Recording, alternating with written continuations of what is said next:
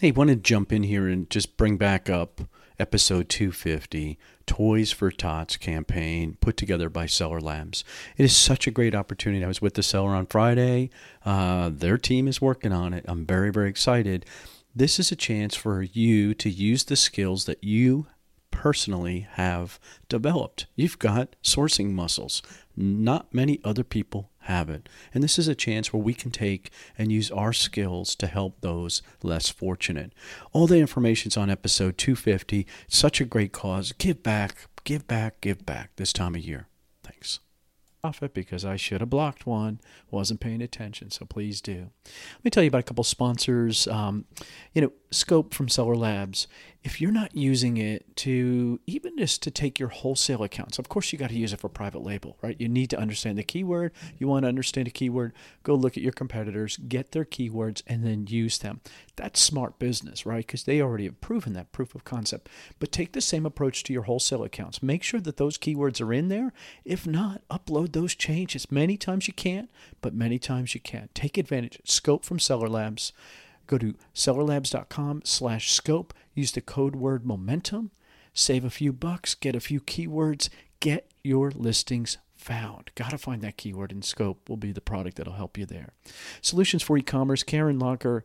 Again, you hear me talk about her because she is my account manager. She's been doing a great job. Again, I had some stranded listings, and I noticed them down there on the bottom right-hand corner. They're gone. I look back and they're gone. And I see stuff submitted. I see stuff returned. It's such a great process because I don't have to pay attention to that. I can pay attention to the other parts of our business. Solutions for e-commerce/momentum will save you $50. Lowest price she offers. And you still get the inventory health report. Take a look at it. Get set up for 2018 now. Tell Karen I sent you. When you're thinking about Q4 lists, and I hope you don't use them just Q4. I hope you use them all year long. Again, you want to learn how to fish, right? And so the best thing to do when you're buying a list is look at what they're doing and how they're doing it, and then figure that out on your own. That's the approach that Gay Lisby uses in her $1 million arbitrage list. It is closed for the rest of this year. However, I have asked them, and they have said they would do it. If there's an opening, they will pull from the wait list. Okay, so I have the link out on my site on this episode that'll have a link that'll take you right onto the wait list. So get on the wait list if there's something that you're interested in. Remember, she's going to give you a 7-day free trial, so there's nothing to lose. But then once you get in there, take advantage. Learn how to fish, right? Sharpen your tool, sharpen your skills, I guess is the right phrase I should use. Okay, so again, I have that link out on this episode, so jump out there and get on that list. GoDaddy and Grasshopper are both national sponsors of the show. I'm very fortunate. I have a third one coming on in February. I'm very excited about that. But GoDaddy, I use them just with somebody who had a great idea for a domain, and I'm like, use my link, save 30%. 30%. Yes, they pay me. We all know that. However, 30% is real. I use it myself because I want to save the 30%. So it's trygodaddy.com/momentum, right? Trygodaddy.com/momentum, and you're going to save 30%. Grasshopper's the same deal. Trygrasshopper.com/momentum, and you're going to save $50. I saw somebody else just signed up for it. The service makes you a professional. All of a sudden, your business has a phone number, has a vanity phone number. You can kind of create your own one if it's available. But you don't need a second phone. And I think that's the big thing. It's not Google Voice, which is choppy. Sometimes it works, sometimes it doesn't. This is professional stuff. Press 1 for customer service. Press 2 for my Amazon account manager, which would go to Karen's team. I mean, this is a great opportunity. So it's trygrasshopper.com/momentum. Save $50. Welcome to the E-Commerce Momentum Podcast, where we focus on the people, the products, and the process of e-commerce selling today. Here's your host, Stephen Peterson. Welcome back to the E-Commerce Momentum Podcast. This is episode 258, Taurin Bellavance. Man, what a great story that Taurin has. I just appreciate the choices. I think everybody has to make choices in their lives. And I get so inspired when I see a young guy who makes really good choices for his life, for his family, for everyone. That's the key. And I hope, I guess I can say that. I'm seeing more and more people do it in this unbelievable business of Amazon and e-commerce and eBay and merch for Amazon and Etsy. And I just saw somebody else killing it with Etsy. This is allowing the ordinary guy to break free and start a business without having to go millions of dollars in debt, without having to go get financing, without having to go get underwritten and go and beg and plead and get rejected. You don't have to do that. And Taurin's a great example of what can be. Now, understand, he was almost forced, but he played his cards. It wasn't like he had the choice. That's the key. You all have a choice. So get there, and he explains how he does that. Let's get into the podcast. All right, welcome back to the E-commerce Momentum Podcast. Very excited about today's guest, as he is an example of life changing outside of your control, and then making choices based on it. And I think that's such a powerful thing for a young guy, and he's young relative to me. I think I have a son older than him. And I just think that that perspective that Taurin, and I'll introduce Taurin Bellavance, offers, I think is so important for everyone today. So welcome, Taurin. Hey, Stephen. How are you, man? I'm good. Yeah, you are good, aren't you? I'm all right. That's a pretty cool thing to say, because last time you and I chatted, which I think we were in Providence, wasn't it? No, we were in Denver. Oh, my God. This is how crazy my life is. I have no clue where I am. I mean, literally, I think I have 3 Vegas trips already booked for this coming year. It's crazy. Okay, so we were in Denver, and we were talking about, I guess it's just a kind of a crazy situation you were in, right? I mean, you think about today, companies today, it's so hard to find talent. Right? I mean, the unemployment rate is so low. So when you find talent, you have to do everything to hold on to them, right? I mean, it's just so challenging to keep good people. And yet, you were working for kind of an unusual company. Is that fair? Yeah, that's a pretty nice way of saying it. A little polite, Yeah, so I was working in electronics recycling and IT asset resale for, it would be 7 years, I think, today, but I left a couple months ago. And very small company. I was there pretty much from the inception, and we were kind of like a family, so it was a sad end, but it was a choice that at a point I knew that I had to make. Things got a little rough, and we'll just say it wasn't what it once was, and it became sort of a negative place to work, and I really didn't need that in my life, especially after selling on Amazon for 3 years and having established myself there. I didn't need the income either, so I made the choice, and I do not regret it for a second. It's funny when you get into that position where you have, it's not PC to say, but kind of FU money, right? I mean, you have a B plan, let's say it the professional way, right? For you to have a B plan, I mean, first off, how many of your friends have a side hustle that generate the kind of revenue you were generating, right? How many of them have a true B plan in their life?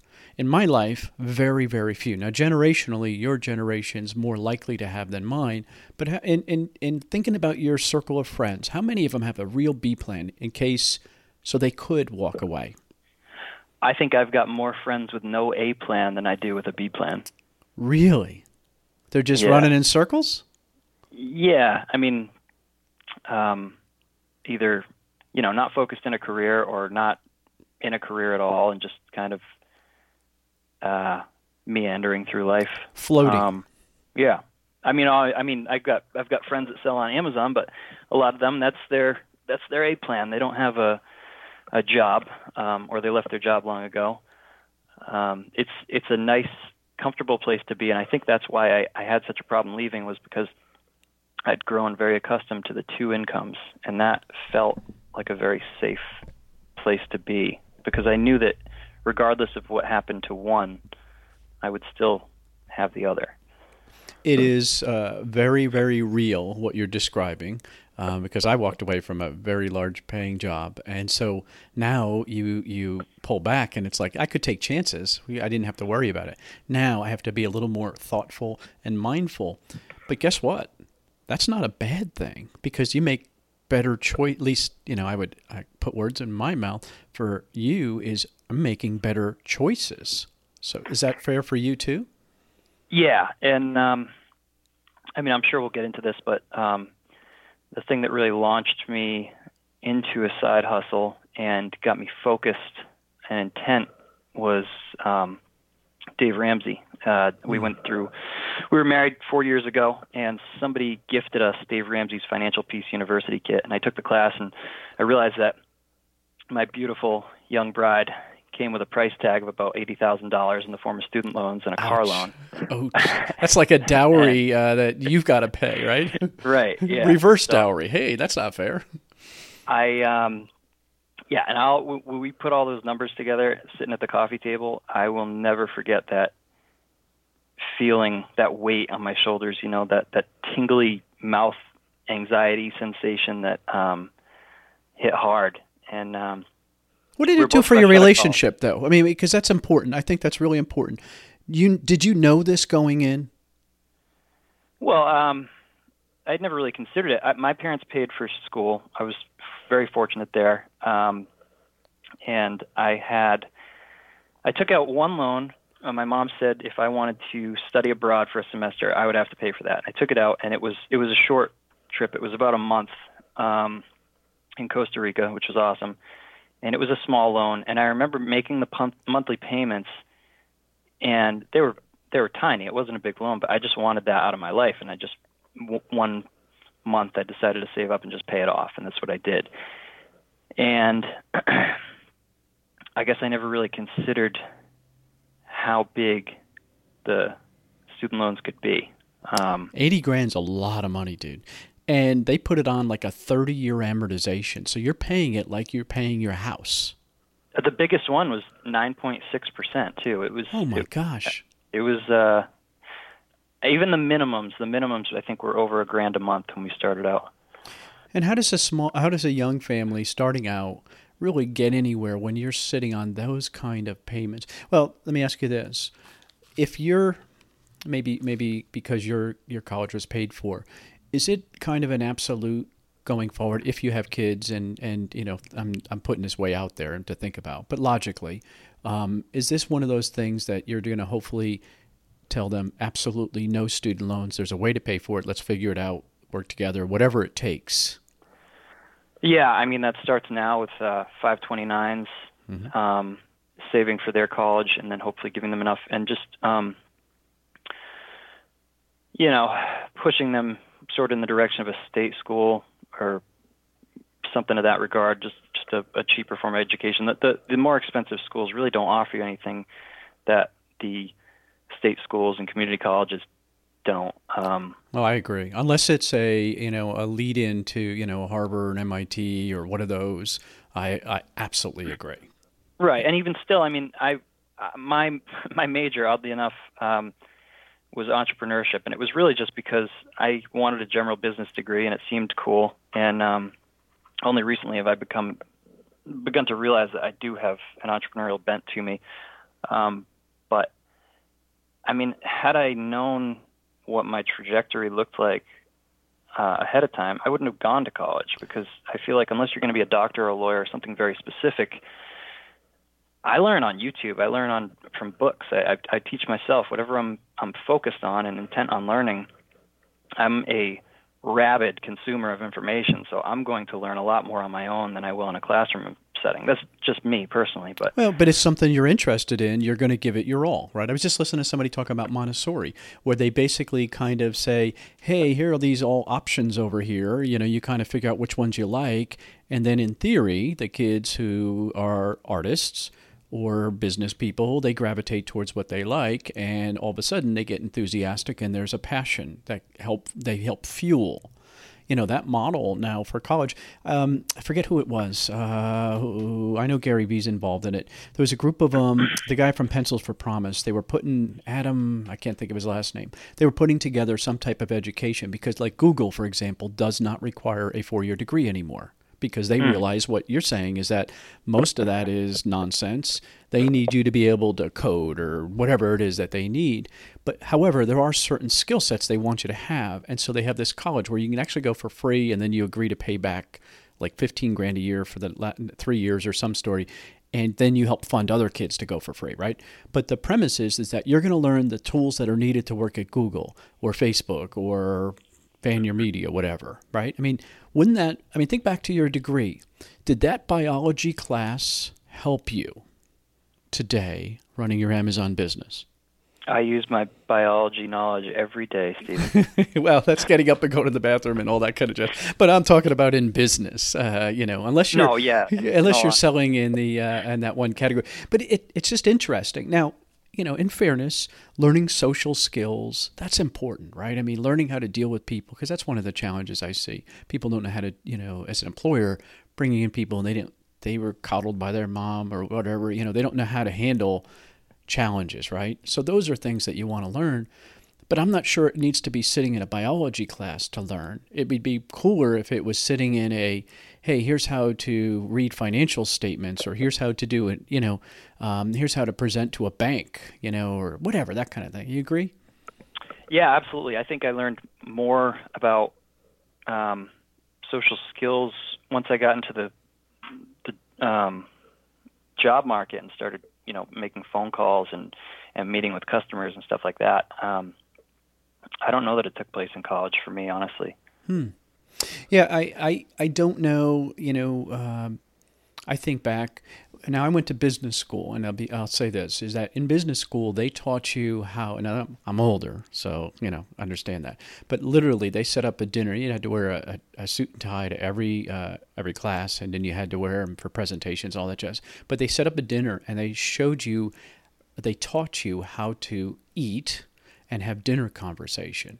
And it stuck with me, and it's like one of those cool things because that's something that a lot of people wouldn't have learned back in my day, and now going out, as business, right?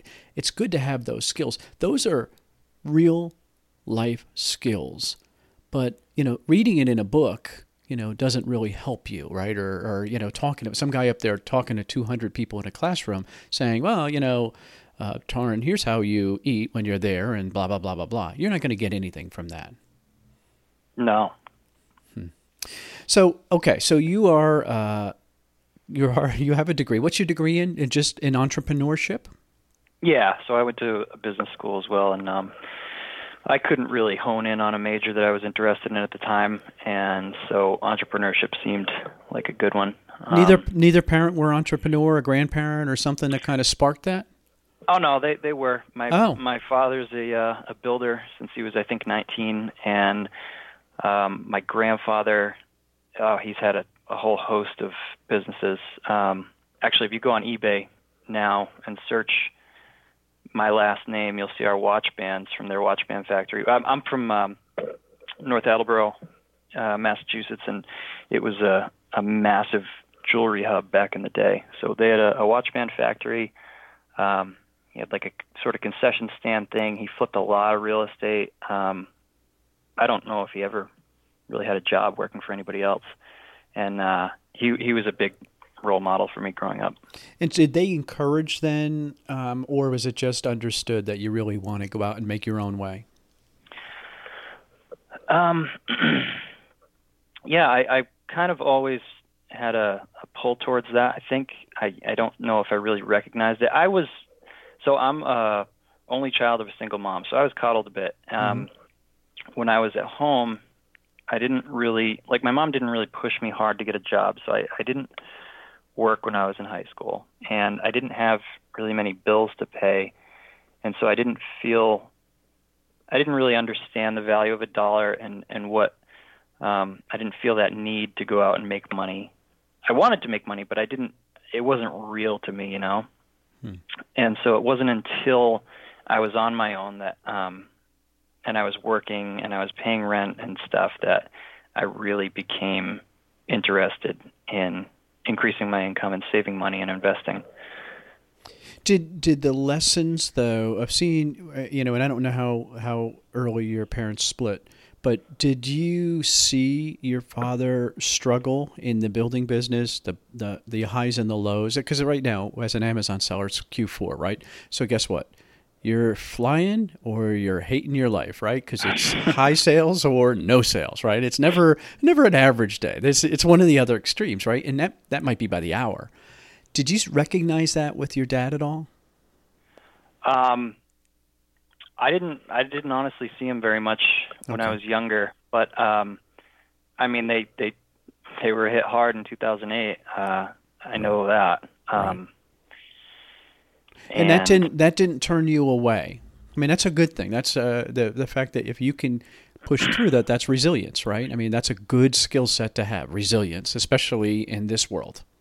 Yeah, it just helped frame the mindset I have now that the whole Dave, like I said, I'm a big Dave Ramsey follower, and it's just being risk averse. So I don't mean that in the sense that I'm not willing to pull the trigger on a deal or go deep on a product, right? There's no reward without some risk, but I won't take a loan or use credit cards to do it. Okay, so it's calculated.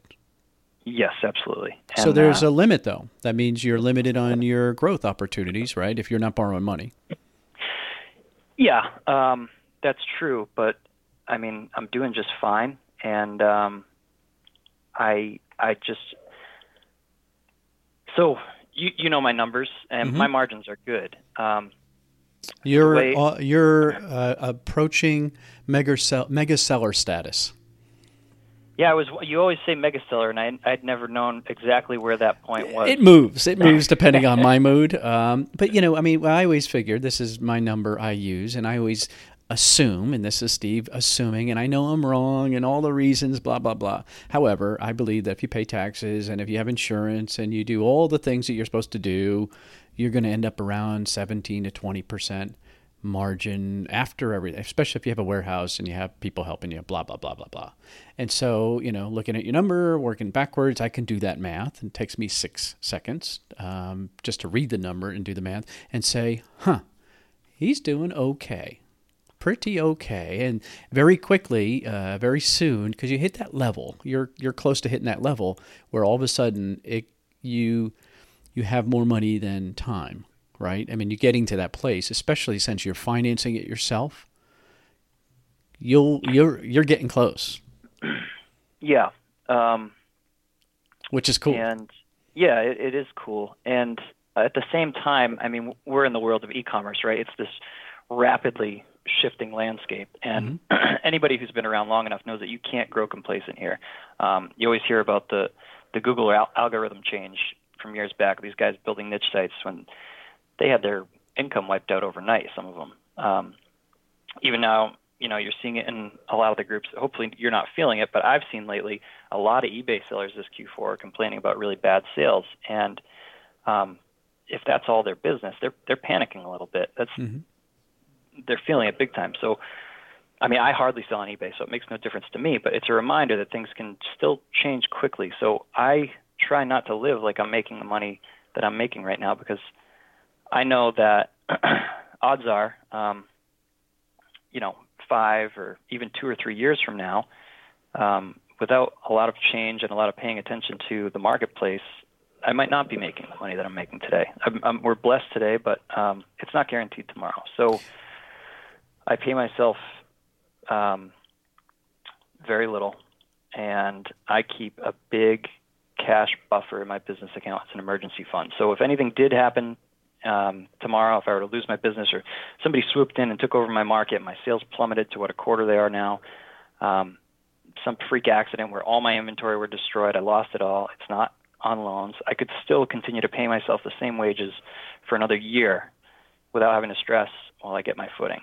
I think it's very smart. So you're following the real Dave Ramsey plan, which is to have that 6 to 12 months of expenses, right, but even for Right. your business. And he gives that advice in business, and he says that, if you listen on Trade Leadership, right, that's exactly what he says you need to do.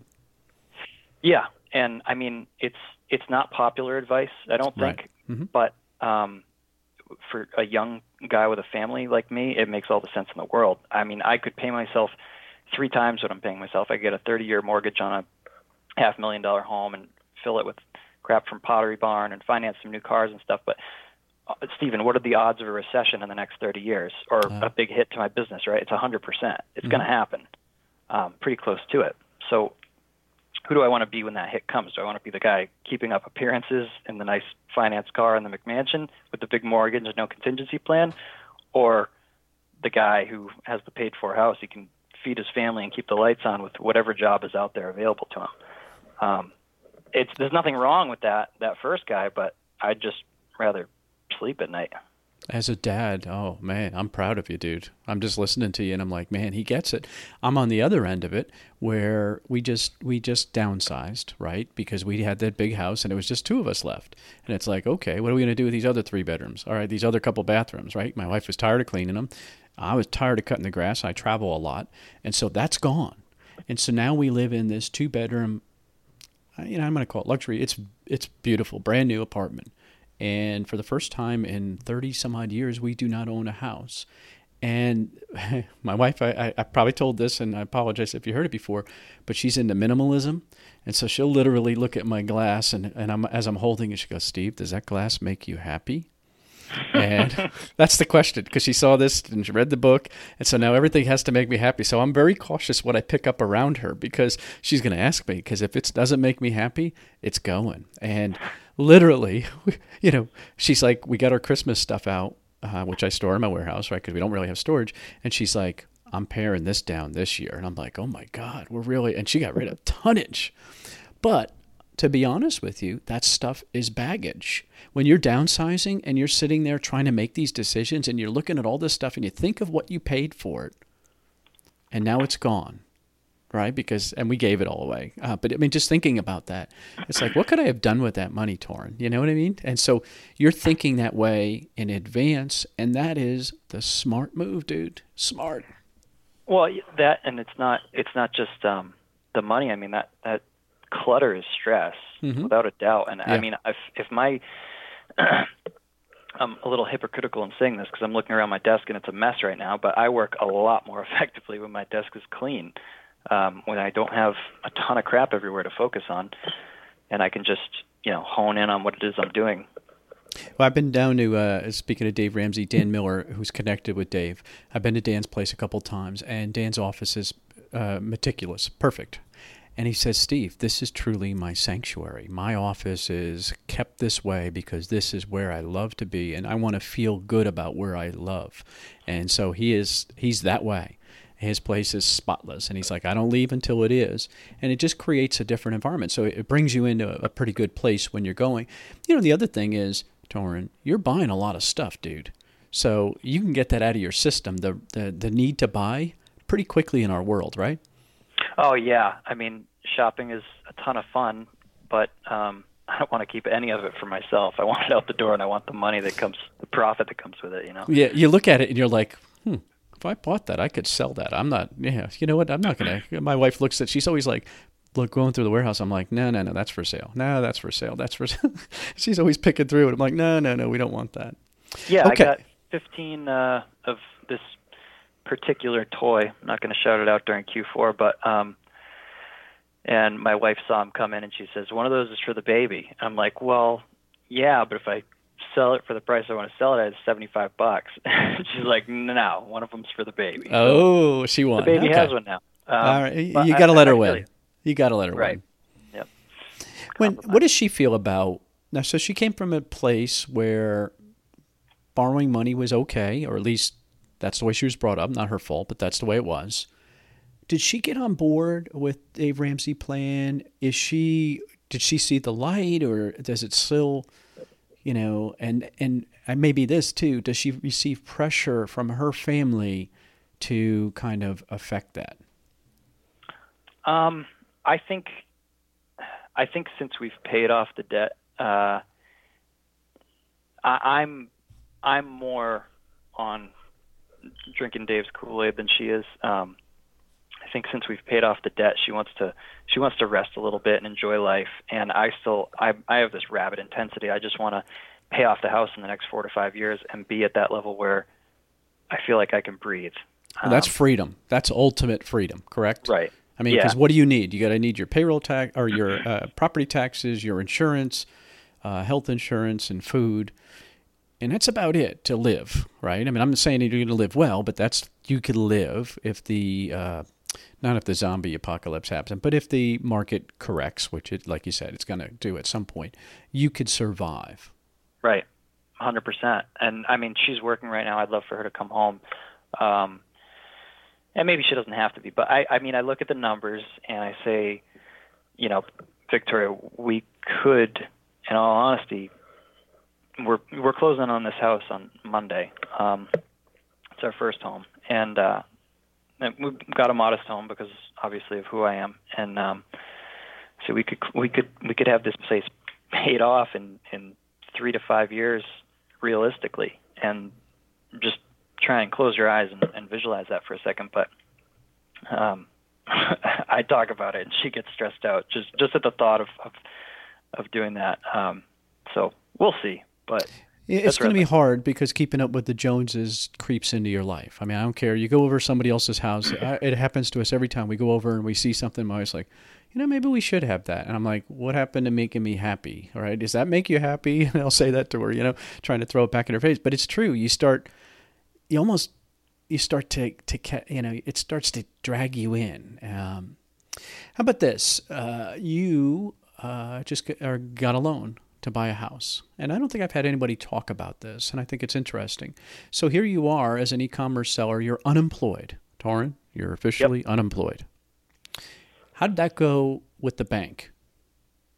It was a little more difficult, but so I've only been selling for 3 years. And so the first year I did, last year I did a little less than half of what I did this year. Mm-hmm. And the year prior to that, I did about a quarter of what I did last year. So, they want to see the 2 years prior, which are pretty abysmal compared to the year this year, where my private label products are established. I've built up a bankroll. I'm doing all right.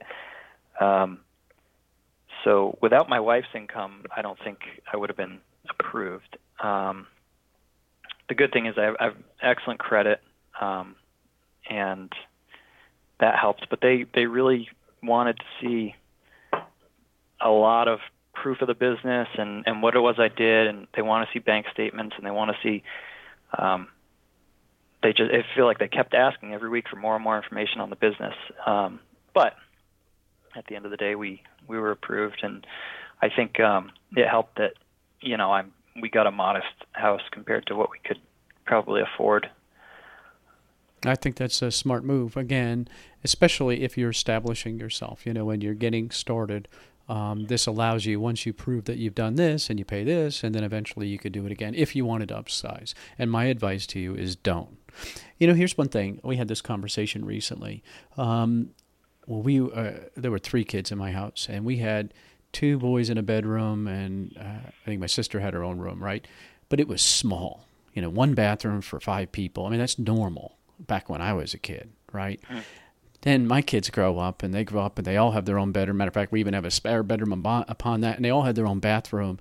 And that perspective that they have is lost, right? They don't understand that you can go another way. And so if you can live through it, because your kids aren't with you that long, really, because at some point they're not going to want to hang with you, Taurin. Get ready for that. I mean, it's going to happen. They're going to say, Dad, you're not cool. I'm going out with my friends.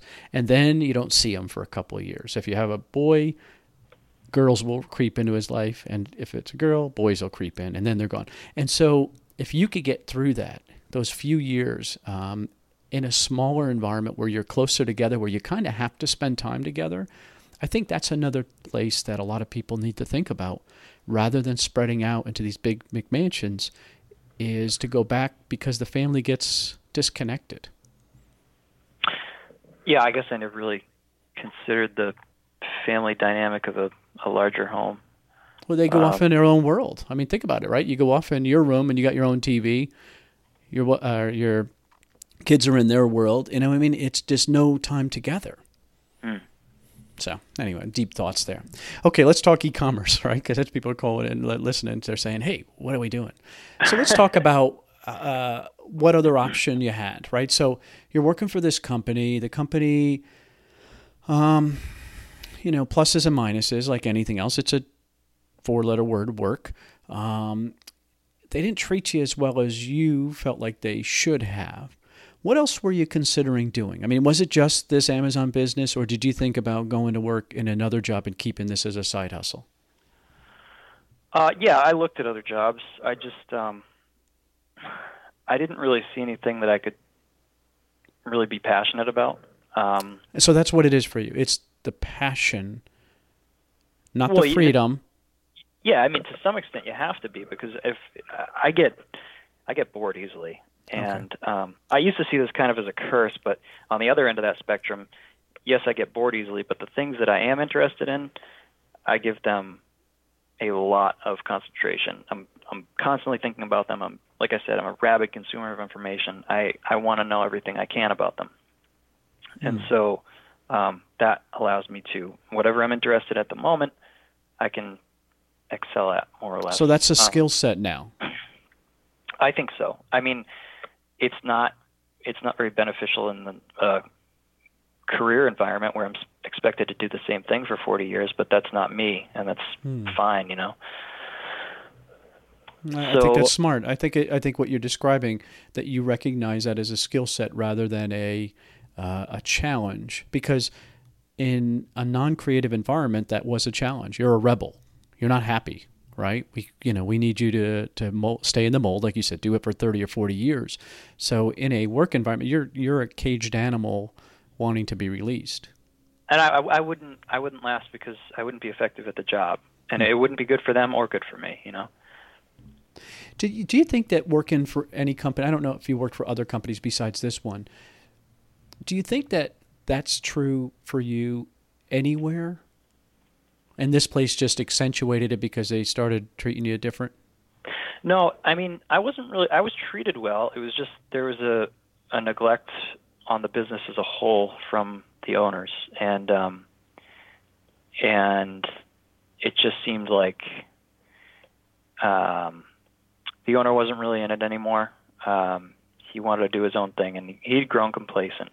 But that's neglect to the employees. That's neglect. It is, and it's an indirect neglect. And I mean, we're friends, so it's hard for me to say that, but yeah, I guess it is. The thing about that job was my official title was operations manager, but that gave me, I pretty much, could have my hands in any facet of the business that I want, and there were a lot. What did you gravitate towards? I would bounce around, honestly. Whatever I wanted to do at the time. I mean, because then you get disinterested. I mean, is that what happened? Yeah, pretty much. And then you jump to something else. Okay. Yeah, I would move around. The one thing that I didn't really get into there was actually reselling. Like, we had an eBay site and we sold a bit on Amazon, and I didn't really want to do it, and I think it's because it wasn't mine. And it's different when it's yours, when you're driven by your own success and making your own money versus doing it for somebody else. It's kind of a Was drag. it competitive for you? I mean, did you think about theirs and like, they sold $1,000, and I'm like, shit, I sold $1,000 today, and they sold it in a month, right? I mean, was it a little bit of competition for you? Yeah, me and the sales guy would kind of go back and forth sometimes. So that helps drive you. That's cool. It did. It was fun. How about this operations job? Does it give you at least skill sets to do your e-commerce business? Because you're handling multiple things. Like you said, you had your hand in everything. Did you pick up skill sets that you're able to use in your e-commerce business? I probably did, but I don't know if I could put my finger on many of them. We had a lot of employees, and I I don't really want any employees. I'm totally content working by myself, which is a surprise. I thought I would be lonely, but I've got friends obviously on Facebook and stuff, and we talk all day, and it feels kind of like they're right next to you. You don't really suffer from that loneliness when you're actively speaking to people all day who are doing the same thing, whether it's online or in person. I feel like. I don't have a real desire to manage any employees or anything like that, as long as I don't have to. But did you help? Did you help lead others and find better ways to do processes and things like that? I don't know, maybe back to your eBay guy or whatever they were selling. Did you help work on those processes and help make decisions and help them be better? And therefore, if so, you then reinforced what you knew, or you developed, hey, this worked, this didn't work. So that's kind of like back to education. I mean, it's kind of like an education. That's one of the benefits of working for someone and having as much influence as you do. That's a benefit.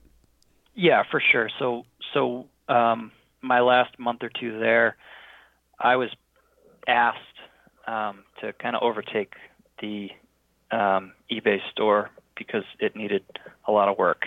And I redesigned a lot of the flow and the processes and everything from our picture station to the way we list product and the flow of materials and who's responsible for what, and setting some goals. And it was fun, but I guess that did teach me a lot. Like I said, though, I don't sell on eBay. It's similar. Yeah, but you're in that world. And see, for me, I just sit back and I say, you got paid and you fine-tuned, you honed your skills. That's not bad. I mean, it's rather than you going to pay for an education, you got paid to get an education. That's not a bad thing. However, you had to pay your dues, and paying your dues is working for a company who's clearly not interested in working for their own company anymore. And so those things, that disillusionment that they have, transfers to the staff. Always does, 100%, right? They can feel it's palpable, right? But I just hope people hear that you had to be willing to pay your dues to get to this place. Would you think, be honest, do you think you could be as successful as you are had you not worked there and gone through the pain as quickly? Could you be as successful as quickly as you are? Maybe. No. Well, I mean, without the easiest way to answer that is no, because without the income, I wouldn't be able to scale up as quickly as I did. Okay. But as far as skills are concerned, I wouldn't say too much that I did there translates over, honestly. At the same time, that could be me just being blind and naive and thinking that I did it on my own. But who knows? What really drove me, though, was getting out of debt, and then that's what kept me, chugging along the whole time. And that carrot in front of you is because that's the ultimate thing, right? That having that freedom, right? That noose around your neck gone was huge, right? What drives you now? What keeps you going now? So that piece is past you. You're talking maybe paying off the house or what have you, but what is the thing that gets you up in the morning early and makes you stay an hour later and give it that extra effort? What is it? I would say it is, eventually paying off the house in a really short period of time. I will set goals for myself. I'm very goal-driven. But I just enjoy, I might not enjoy it forever, but I enjoy what I do. So for the past year or so, I've been 100% private label, apart from fourth quarter. Mm-hmm. Now, I mean, that's pretty hands-off. I don't even see that inventory. But to fill my days, I've been doing a lot of online arbitrage, and I really like that. I enjoy treasure hunting and analyzing data and finding these diamonds in the rough. So it's fun for me. I get excited about Monday for the first time in my life. Sunday night, everybody's bumming out, and I used to be too. Now I can't wait to start my day on Monday and start scanning and fire up the computer and, make some money. So, I mean, liking what I'm doing is motivating, but like I said, I'll set goals for myself. So I'm frugal, obviously. I'm making decent money. I drive an 18-year-old Honda Accord, and I love cars. And I would like to have a nice car for the first time in a while. So I've set a goal where I want to make what I would make with my private label money, and on top of that, what I would have made if I stayed at my job, and on top of that, basically twice whatever the car costs, because that'll pay for the taxes and my tithes and everything, and then I'll be able to pay for the car without really interrupting the flow that I'm planning on with the money that I expect to make. And so that's a little something that keeps me driven too. Well, I think, thinking back to my corporate life, we used to do capital plans. We used to do 1 year, 3 year, 5 year, 10 year, and 20 year, believe it or not. We'd get that far out. And it kind of it was basically the same premise. Is that, hey, we're going to buy a piece of equipment and we know it's going to be, $3 million. And so, it's just kind of that plan, knowing that in the future that's going to be the cost. And so from a cash flow point of view, you were able to project way out there. And it sounds very similar to what you're doing. Now, you weren't able to do that so much when you were new to the business. How maybe you did. How quickly have you been able to start planning that well? I mean, obviously paying off the debt. Maybe that's just a stupid question, because it sounds like you started right from day one. No, well, what happened was the person who gifted us that Financial Peace University kit, she worked in IT in Boston, and she knew that I was in electronics recycling and IT asset resale, and she approached me and said that her company had a lot of equipment that she wanted to clean out. And I said, okay, well, just call me on Monday, and I will send a truck in, and I'll have a crew come in and get it. She said, no, I want you to have it, and I want you to resell it for yourself to pay towards your debt. And so that was awesome. So I went in, and she had some good stuff, and I ended up with a little over $1,000. I sold it on eBay. And I have this money in PayPal, and I looked at my wife and I said, we can put this towards the loans, or we can just try and roll it over into more inventory. And she agreed. She said, go for it. And I didn't really have any knowledge of where I was going to get this inventory, but on the way home, I just stopped at a Savers one day, and I started painstakingly going through everything on the shelf, looking it up on my phone, and then consuming YouTube videos, green room hangouts, the Bonafide Hustler, Steve Rake, and those guys. And I started buying, and then I think within a couple weeks I was on Amazon. I learned really quickly that if I wanted to make money fast, Amazon was the place. So I think I sent in my first box. I'll never forget it. Ridiculous things that I never thought would sell. And while I slept, the first box checked in, and I woke up, I turned over, I looked at my phone, and I had a sale for $28. It was a 4-pack of Tybo VHS tapes. I'm like, you got to be kidding me. Oh, my God. Yeah, nobody would buy that, right? Yeah, right. Off to the races. I was psyched. So from then on, we just kept as much of the money in the business as possible. The first year after Q4, I think we put a chunk towards loans. But other than that, I just kept rolling it over and trying to spend as much of it. So it wasn't planned. I mean, it was only planned for that, not towards a goal, right? Is what you described it when you started, right? It was to keep the thing going.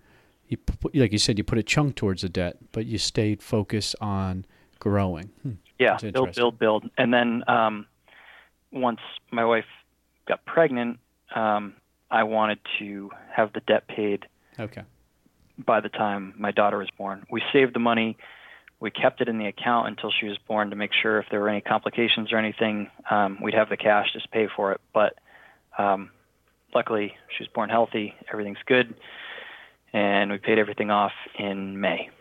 Wow. Well, that's a big accomplishment, dude.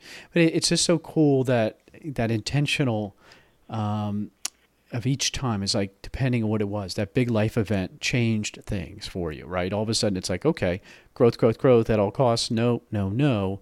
security. Okay, now that you're there, okay, now you're really secure. Now you're in this mode of, okay, growth. However, I got another goal. And so it sounds like now that you're building goals on top of plans. And I think that that's a very smart way to run your business because things could change. And if things changed outside of your control, which they will, the car could go away, correct? For sure, yeah. Right. But that's what's so cool, the way you're doing it. Smart, very smart.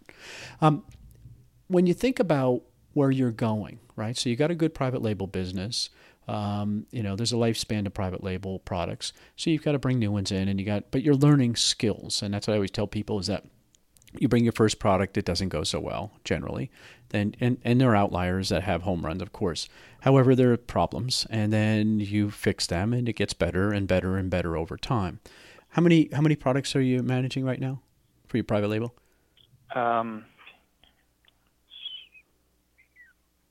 I've got 4 currently active across several variations of each. Right. But okay. Yeah. So you got multiple variations. So, however, the 4th one was easier than the first one, correct? Oh yeah, definitely. All right. So, when you think about where you're going, is it 40? Is it 4? What would you say? Well, somewhere in the middle. I mean, I'm not thrilled about my current offerings because probably 90% of my revenue comes from 2 products. And 2 products on one platform. Stephen, that's not a very safe place to be. It's a scary right? place to be. Right, sure. So I think I did a good job with them. I thought a little outside the box. I found some things that required some work and that weren't customizable from the manufacturer. And I thought that would kind of turn most people off.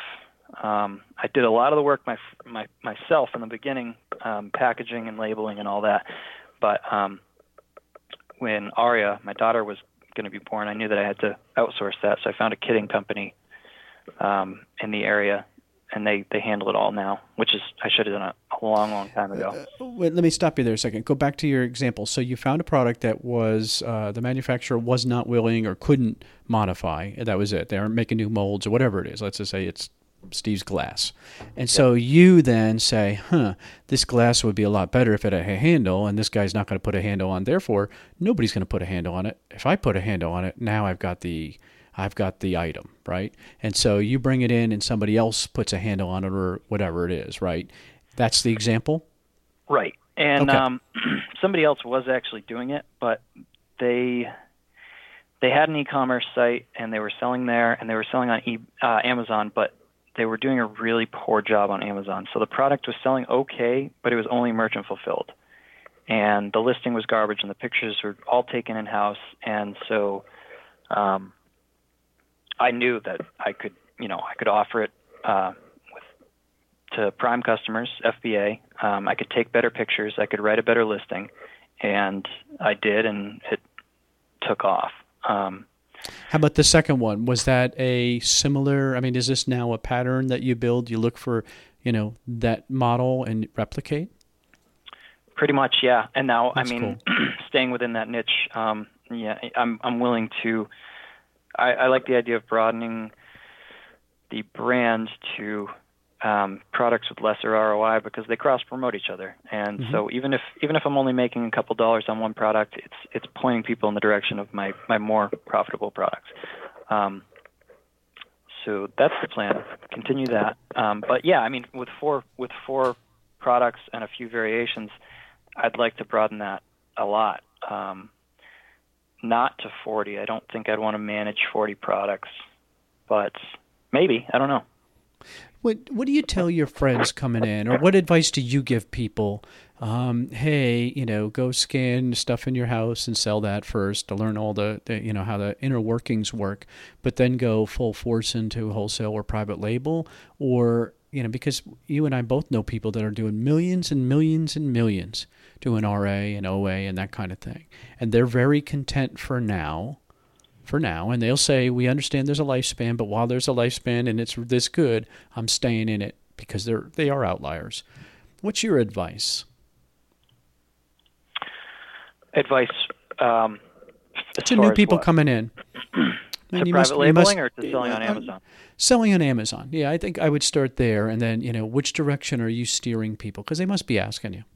Yeah, I mean, the first year or so, I think I just did thrifting and garage sales because I didn't want to risk any of my family's money on, higher dollar items. I did a little bit of RA, but I was really comfortable with what I was buying. So I try and send people in that direction. I tell them, whatever's in your house, start out there. Whatever you know about, if you've got some product knowledge. And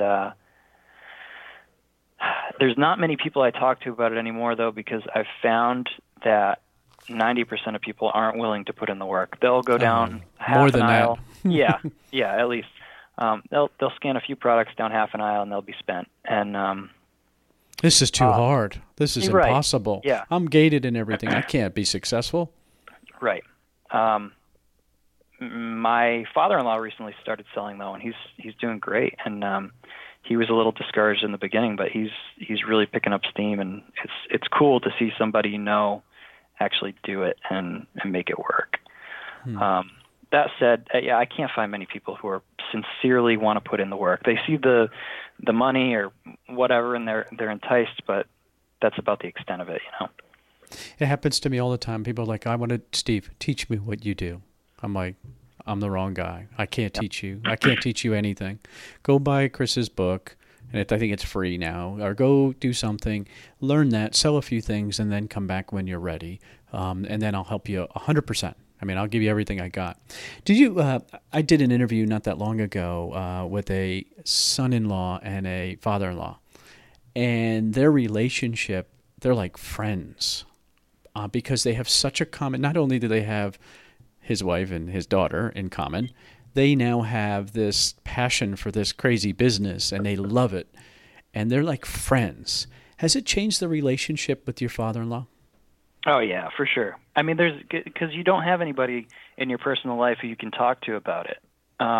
Who's got a sickness like you do. I mean, does your mother-in-law and your wife roll their eyes when you guys have Thanksgiving dinner and it's like, oh, God, here they go? Absolutely. I mean, he was here last night, and he's supposed to be putting some recess lighting in. We're at my mother-in-law's. I don't know if I said that, but and my mother-in-law was like, listen, when he comes over, you need to leave. She's, half kidding, but she's like, because he doesn't get anything done if you're here. All you guys do is talk. So that's a good thing, dude. That's a good thing. That relationship, that depth, that love. I'm getting ready to give a sermon this coming week, the 10th actually, and so it's about faith, hope, and love, and that relationship, that depth of relationship, man, that's the sauce of life right there. Yeah, it's very cool. Very, very cool. None of your friends have that relationship doing their wandering through life. So looking back, clearly you made some right decisions, but this was hard, right? I mean, like you said, you're walking away from a really good job that you could have coasted for a long time, correct? For sure, yeah. It wasn't enough, was it? No, well, I thought about, my commute there and the number of hours I spent there and my mood and attitude while I was there. And, I mean, it's gotten to the point where I wasn't propelling forward or developing any further. I had gotten everything out of the place that I ever would. I could show up and do my job and collect a paycheck, but, why? Could you do your job really, or I mean, because you got so good at it, you can knock it out in 1 or 2 hours and then coast the rest of the day? Did you get to that place? No, there was always Okay. more to be done. We were busy, but and my role, like I said, was very loosely defined, so I could kind of put my hands into whatever I felt like, but it's the whole attitude change. It's a top-down thing. I'm sure you've seen it before when the owners or whoever's in charge is not into the business or they're not present either, mentally or physically. Nobody has any real hope for the future. And it was just a dark place to be, and it still is. I talked to my coworkers, and it sucks, but they didn't have the same opportunity I did to just leave and do their own thing. So we've been blessed for sure. But complacency creeps in, and it's a dangerous thing. So when you stayed for 3 years with an Amazon business, do you think you stayed too long, or was that the right number for you? Looking back, could you have gone a little bit sooner? Should you have gone? Maybe that's the better question. Should you have gone a little bit sooner? Or because you had those milestones, you wanted to knock them out, you wanted to make sure your family's, especially with the baby, you want to make sure you're covered. Was that the right time length for you? I think so. I mean, I could have left. I could have left sooner. And if I told all the details of the story, anyone would say, You should have got out there a long because time. It ruins your soul. So thinking about people that are thinking about it, because I see this question a lot out in those groups. Hey, Taurin, I just killed it, man. I had my first $10,000 month. Should I quit full time? Can I make 6 figures doing this job? And I'm always like, no, you can't. Right? Don't get it in your head that you will. Maybe someday, but don't get it in your head you will. Work towards that. What do you think that people should do? Just take your time, be established. Sorry,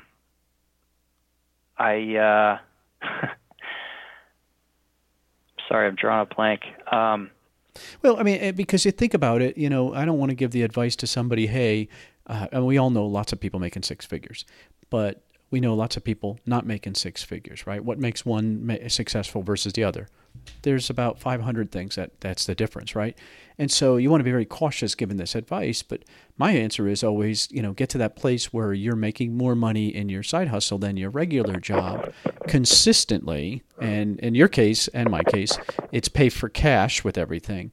Then you're in a position to be able to take chances and things like that. But until then, man, just ride it out as long as you can and put your effort and energy, rather than watching TV, into the side business. Yeah, I mean, it starts with knowing your expenses, knowing what's coming in and what's going out. And a lot of people don't even know that. But I would set those goals too. I wanted to leave a while ago, and I would say, okay, once I'm making what I'm making at my job, then I'll be all right to leave. And then I hit that, and I stuck around, and I'm like, once I'm making, twice what my salary is, well, then I'll be ready to leave. And I hit that, and it was still really hard for me. I think it depends on the type of person you are. I'm real risk averse, like I said, so I didn't want to add that risk to my life. Some people are more willing to sort of jump, and it can work or it can hurt, But isn't that the reason you stayed at your job longer? Is because you hit that mental shift in your head, like, I've got this now, because you doubled your income or whatever. There's a point when you go to work, and instead of having this dread to go to work, it's like, I'm lucky that I get to go to work and have this huge business on the side, because it helped finance, time-wise, this side business. So to me, I think there's a point when your mind changes, and I think that's the point when you leave. When you get to that place when your mind says, I got this. Yeah. It took a while for me to get there, and I think having the private label stuff, that really helps, because it's not as hands-on. It's huge. Absolutely. As online arbitrage or retail arbitrage. That's a job. No mistake about it. That's a job. And yeah, it took a while to get there, and people, look at me and they're like, wow, you're so lucky to have what you have and this and that. And yeah, I don't say lucky, we're blessed, but it took 3 years, it's not like that's not luck. And overnight. Well, yeah, that's not luck. I always tell my Dan Miller story. I don't want to tell it again, but it's not luck when you're intentional for that long. How many people are willing to put in 3 years, all those extra hours? How many things did you miss? How many TV shows did you miss, right? How many times did you get up early? You did all those things to be successful, and that's lucky? No chance. That's intentional. Yeah. I mean, of course, every business, there's a bit of luck, being at the right place at the right time, all that, but overall, no. Okay, so we've gone through, we beat you to death over your history. It sounds like you've really figured out a whole bunch of very, very cool things. Help somebody else get past that point of stuck, because there had to be a point when you were thinking, I'm going to be stuck in this job forever because this Amazon thing isn't going as well as I want. And then all of a sudden something changed. And I don't know what it was that changed for you, but you figured something out, whatever it was. You put the effort in, you went to a conference, you learned more, you developed relationships, whatever it is. Help somebody else get past that point, Taurin, because there are guys listening or ladies listening, and they're like, man, I want to be him. In 3 years, I could leave my job and have an incredible, significant business, more than any business downtown, right? You have more revenue than I, and I can have that in 3 years, but it's going to take something. What's that for you? I think, honestly, it's just knowing yourself. So this takes a while, and it takes a lot of reflection back on jobs and careers and things that interest you. But you need to stop and take an inventory of what gets your blood pumping and what doesn't. So I see this all the time, and for me, it looks like this, right? I can look at Craig Morris or my buddy Jameson. I talk to Jamie every day. He's one of my best friends. And I can see the huge numbers they're putting up doing retail arb, and I can run towards that. But I know myself. I know that when I go out there and scan barcode after barcode in the store, it just sucks the energy right out of me. It's exhausting. There was a time where I did it because I had to, and it was fun, but it gets old quick. Yeah, it really does. But I know you've gone out with Jamie, right? Mm-hmm. He's an animal in the stores, and he'll go 12, 18 hours. He doesn't care. It fires him up, and that's his thing. He just wants to shop. He loves it, and that's great. Same thing with Craig. He'll shop straight throughout the night. And, then you got merch. You've got, if you know Glenn Zubia, Hustler Hacks, he's killing it with merch. But he's a graphics guy. That's his thing. He loves it. He's good at it. The thought of building a portfolio of 10,000 T-shirt designs to me is exhausting to even think about. That's not for me. On the other hand, like I said, I'm psyched about Monday morning for the first time in my life. I want to go fire up the computer, start scanning sales, and find that diamond in the rough. I want to analyze the Keepa data, look into all that. That's what gets my blood pumping, and that's what, it keeps me focused throughout the day because I like it. I see so many people in all the groups who, they'll see somebody doing well with merch, and so they'll want to do merch, and then they'll see somebody writing ebooks, and they'll try ebooks, and they'll have their hands in a little bit of everything, but without ever focusing on one particular avenue. Well, what's the clues? So I mean, there's always that phrase, success leaves clues, because what you're saying makes perfect sense, but it's like, Taurin, I don't know what I want to do, right? Have you heard that, right? I don't know what I'm interested in. I haven't figured it out yet. Yeah, I didn't either. I guess it does take some trial, so maybe you do try that stuff, but I know that my major skill set and what I like to do, what I enjoy, and in all aspects of life, is analyzing data and research. And I think that's why I excel at the online arbitrage and the private label. I enjoy those because it's a lot of sitting at the computer, analyzing data, and doing research. And I can see that throughout school, hobbies, everything in my life. That's what I've always liked to do, and that's where it's best utilized. And so this fits right in for you at this point of your life. This fits right in, especially with a young family. So this gives you the ability to be involved. Is that fair? Are you involved in your daughter? No, you know what? I'm not. That's one thing I struggle with. So time management, organization. The biggest struggle for me right now is I'm freshly full-time. So the better part of the last year, I've just been private label, and I decided to leave my job and to fill my time. I'm doing online ARB. I'm packaging shipments again, but without my systems in place and pretty rusty during the busiest time of the year. So I'm struggling with that work-life balance right now. Honestly, it's tough. What happens if you pull back? I mean, just think about this for a second. I understand you got this nervous, you got the, I mean, but here you go. You got a year's worth, and I'm not saying rest on your laurels or what have you, but man, your relationship is everything, right? I mean, to me, especially at this point in my life, looking back, that love and that relationship is the most important thing. So, man, you don't want to miss this, because having two boys who are grown up now have grandkids, and watching them, all of a sudden my oldest granddaughter is 5 years old already. I'm like, oh my God, where'd this time go? And so you want to be cautious. I'm not preaching to you. I'm just saying, the fact that you're mindful of it, that's enough, because that means you're mindful of it.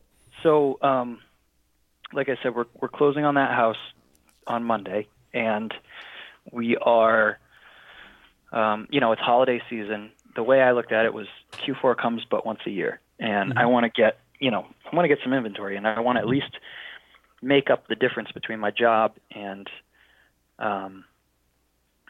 that salary that I lost. I would like to get it back doing stuff on the side, online arbitrage, whatever, on top of my private label.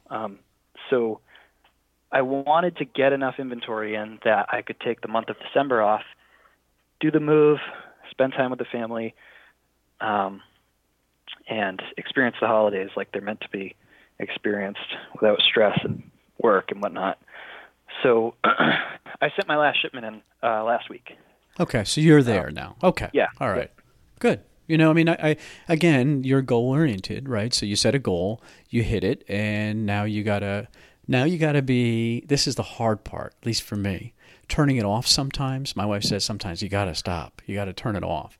So that'll be interesting to see if you can now. It's easy when you have a big job, right? Because you didn't have to worry about getting paid when you're on vacation. Now you kind of have to worry just a little bit. So it's different. It'll be interesting to see where you're at mentally. It's a big struggle for me, for sure. And I can see it. I'll feel like I'll just start finding my rhythm, and I'm really cranking, and then I look at the clock and it's time to pick up my daughter from daycare. And for me, that's when I have to shut it off. That's the time. It's hard. Yeah. It's hard, man. And it's hard for me, and I'm a little before you leaving, and it's like, we're going to the gym at noon, and I'm like, oh man, I got to stop. I'm in the middle of this. I'm in my zone. Yep. And it's like, I got to break free and go. But you know what? My wife and I go together. It's a relationship thing, and so. Dude, you're inspiring me though. I hope others are so inspired by you, because again, you change your circumstance based on your changing your circumstance. Life isn't happening to Taurin. Life is happening because of Taurin. And that's a very cool thing. That's a cool place to be. Again, back to your friends. How many of them are just running in circles? And they're going to regret this. 20 years from now, they're going to be sitting there saying, oh my God, what did I do with these 20 years? Right? Oh, inspiring. All right. So if somebody has a follow-up question and want more information, what's the best way they can follow up with you? I guess Facebook. I'm not really trying to develop a reputation or anything. I don't have a YouTube channel, any of that, but I'm on Facebook. They can. Okay, and I'll put a link there. Yeah. Okay, dude, I'm pumped for you. I'm excited. I love the fact that you invested in yourself and you went to the Rocky Mountain Reseller Conference, which is an awesome conference. It's coming up again. They already announced the dates. Amazing place, but you make relationships there that you can rely on, right? And you could go back on. The fact that you're doing those things, it's just so powerful to me. I wish you nothing but success, man. Take care. Thanks. Man, what a great guy. Great interview. Great story. Again, be intentional about your life. I mean, this is the kind of guy that you want to get to know. Reach out to him if you resonate with him, if you can connect with him, because ultimately, that's really what you need to do, is to find other like-minded people and become friendly with them. Give, expect nothing, and you'll get tenfold back. That's what I'm fortunate enough to do when I get to meet guys like this, and he's such a great guy. So, ecommercemomentum.com. Don't forget my sponsors. Don't forget the Toys for Tots things. I mean, we're close to Christmas. I mean, we're getting close. So many people in need. So please help. Just send the receipt to Jeff or send a copy to me, whichever it is, and I'll take care of it. But man, it's just so exciting to see them hit their goal. ecommercemomentum.com. Take care. Thanks for listening to the E-Commerce Momentum Podcast. All the links mentioned today can be found at ecommercemomentum.com under this episode number. Please remember to subscribe and like us on iTunes.